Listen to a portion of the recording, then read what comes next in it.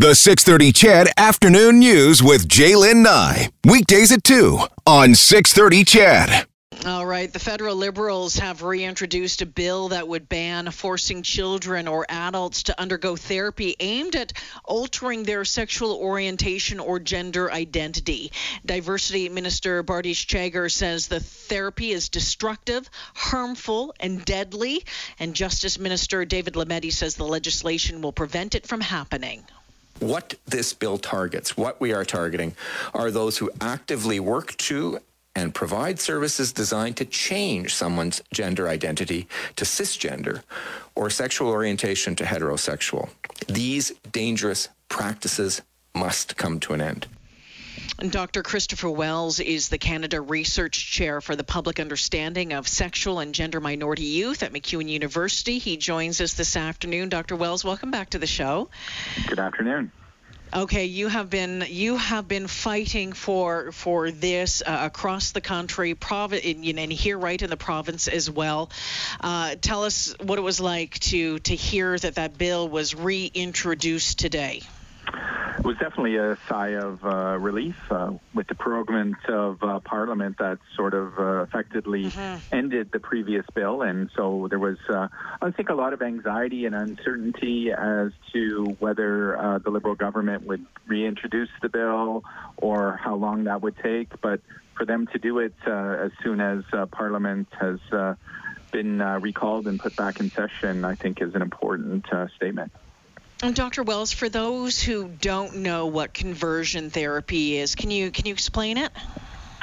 Sure. Conversion therapy is basically any attempt to fix, repair, suppress a person's sexual orientation, gender identity, or gender expression. And it's not one practice, but is many different kinds of practices, ranging all the way from the extreme of electric shock therapy and lobotomy and chemical castration to more modern-day practices that involve aversion therapy, regressive role play, gender coaching, and even still things like exorcisms. It boggles my mind that this is happening and that this is still happening. And where is it happening? Yeah, it is definitely still an issue in Canada and still impacting a large number of people. Over 40,000 LGBTQ Canadians are estimated to have experienced various forms of conversion therapy. It's now much more underground than it used to be. Like, you can't go into a hospital or a doctor's office and find conversion therapy. And the challenge with that, of course, is it makes it much more harder to detect. But we know that from first-hand accounts of survivors of conversion therapy that it's still ongoing in some faith communities and cultural communities where there is really this strong anti-LGBTQ ideology and belief that, gay, lesbian, bisexual, trans people are somehow immoral, disordered, or still considered to be evil. Boggles my mind. I talked to a survivor on this show a few years back, and he told me about the impact that it had on him, and it was devastating to listen to. What have you heard about those who have been forced to go through conversion therapy and the impact on them, and trying to get over it? Well, I know many have said that they're lucky to be alive today because of what they had to go through. So we know that conversion therapy can lead to a lifelong post-traumatic stress disorder, depression, anxiety. It teaches you to hate yourself and fundamentally who you are. And so all the way from self-harming behaviors to suicide. The research is very clear. There are no benefits to conversion therapy, only harm. Dr. Wells, I look at my text line right now, and Brent says this is unbelievable in this day and age. What a crime. Trucker Dave says this is crazy. It's 2020, and still people can't accept people for who they are. And yet we know that this is still happening. We know, as you mentioned, that oftentimes underground. So we can put these rules in place, this legislation in place. But what can be done about those underground, pushes, those underground, the undergroundness of all of this, if that makes sense? Yeah, absolutely. I think first we can take, heart and pride in our local leadership.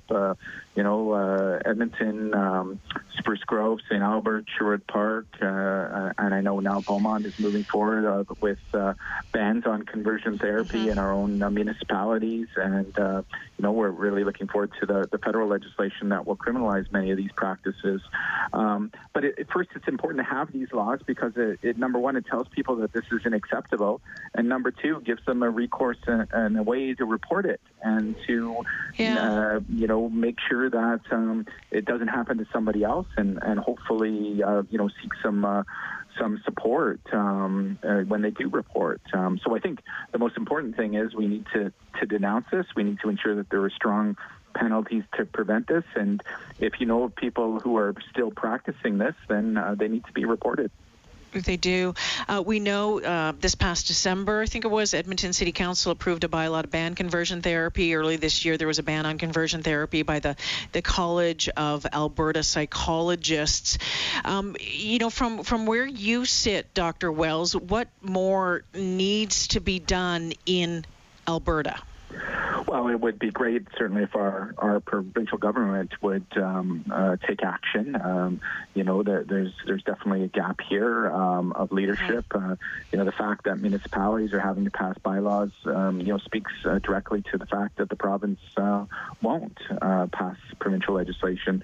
There are now, 6 provinces and territories that have taken action or are moving towards passing legislation to prohibit conversion therapy.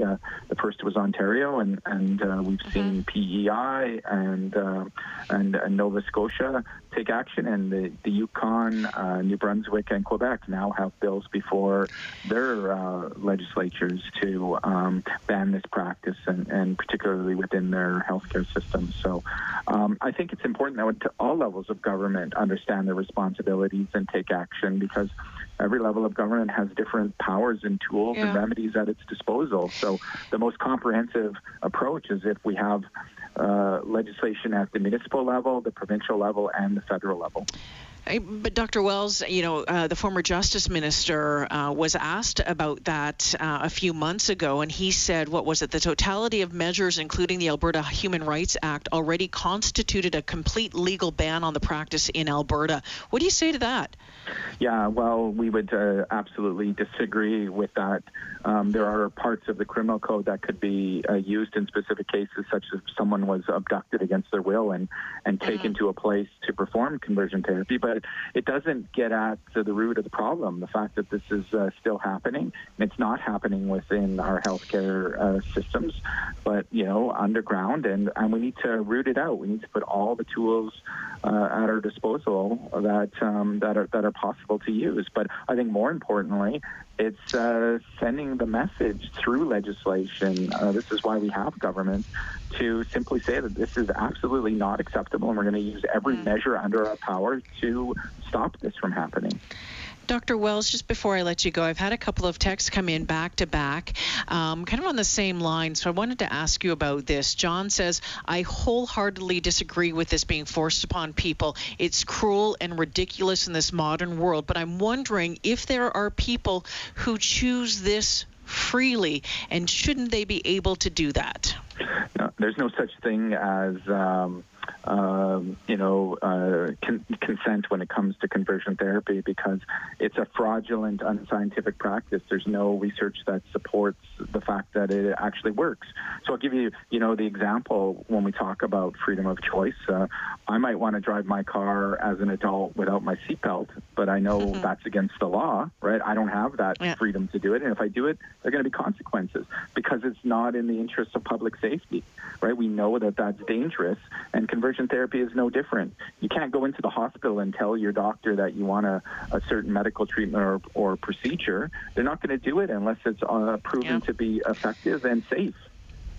You know, there's some people suggesting that, you know, they say using a very broad definition of conversion therapy basically turns this into an anti-religion law, that you're punishing people for praying. That just came in on my text line, Dr. Wells. Yeah, very common. And we know that, you know, when we talk about, you know, where, you know, this might be happening more often, and we know that it can be in some, you know, deeply, you know, religious areas.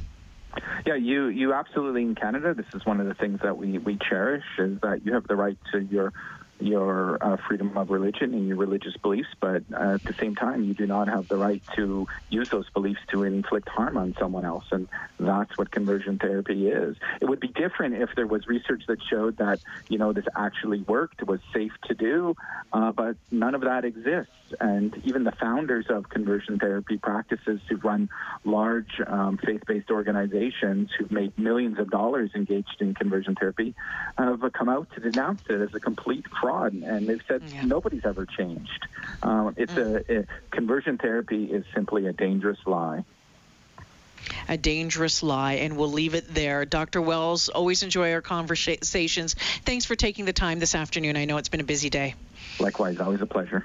Yeah, take care. Dr. Christopher Wells joining us this afternoon, the Canada Research Chair for the Public Understanding of Sexual and Gender Minority Youth at MacEwan University. Want to let you know as well that the NDP MP Randall Garrison says his party welcomes the return of this bill, saying it's likely to eventually pass through the House of Commons with the NDP's support.